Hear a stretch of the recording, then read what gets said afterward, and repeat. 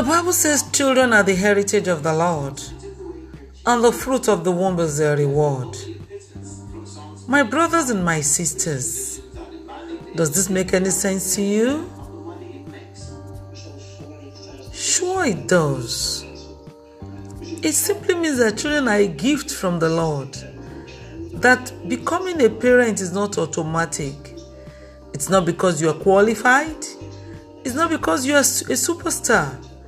But simply because God found you worthy to be a parent. So it's only a gift and a reward from the Most High God.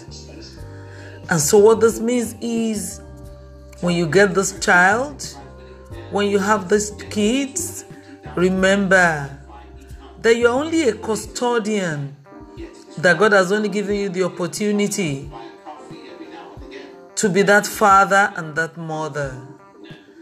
And that at the end of the day, you're going to give an account of your stewardship in the care of those children that God has given to you.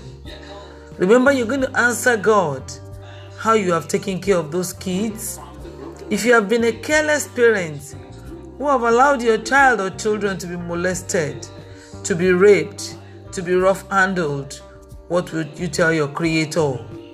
What will you tell God who gave this assignment to you? What will you say to the Father who gave you this great responsibility and this great title of being called a mother? Remember, there are thousands around who are prettier than you, more qualified, more resourceful, more caring, and more deserving that did not get this privilege. So if you have gotten it, my sister and my brother, please make the best of it. Remember, you will give an account of your stewardship. Thank you.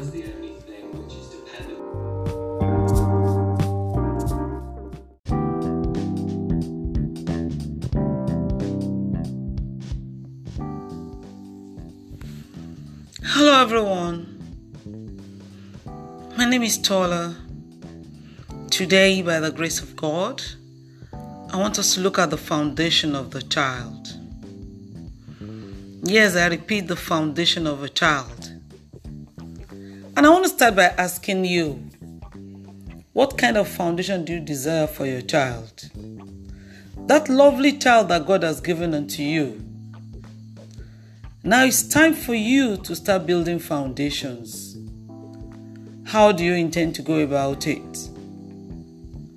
Remember, there's a saying that says, the strength of a structure is determined by the strength of the foundation. And remember that as you lay your bed, you are bound to lie on it. So today, what kind of foundation do you want to lay for that toddler of yours? Yes, it's school age already. Your child is 2, your child is 3. And it's time for him or her to start school. Do you just want him to go to any school? Do you have dreams and aspirations? Do you have a desire for the kind of foundation you want your child to have? Remember, whatsoever a child has learned by the age of 8 becomes a part and parcel of him or her.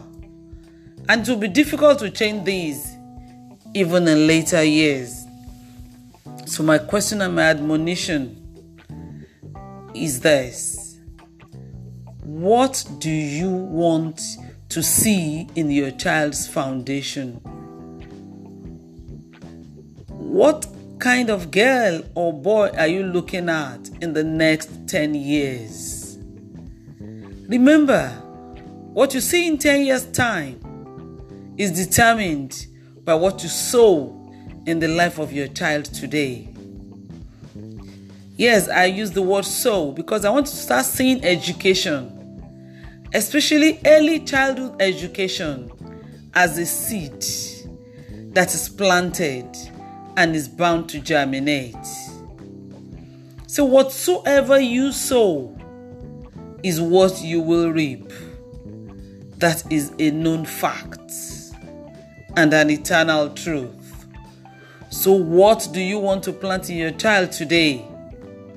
Do you want your child to be part of the Jonases? Or you want your child to stand out? You want your child to have the right values. You want your child to have the right foundations.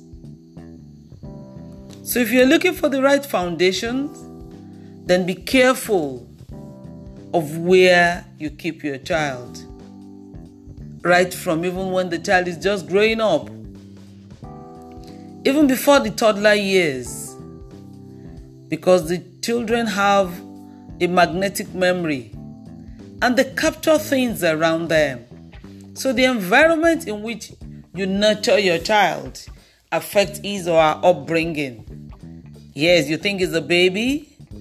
Don't be surprised that he sees and he hears what happens around him or her. And all those things are being captured in the memory to manifest when the child is old enough to start talking or manifesting. So I want to encourage us today, young mothers out there, don't just register your child in any preschool. Don't just register your child in any school. Ensure that it's only a place where the right foundations are built, where your child will get the right values. Remember, those values become a part and parcel of the child even in his teenage and adolescent years. May God help us to take the right decisions. Decisions that will give us joy later in life and not the ones that will be full of regret. God bless you. Thank you for your time.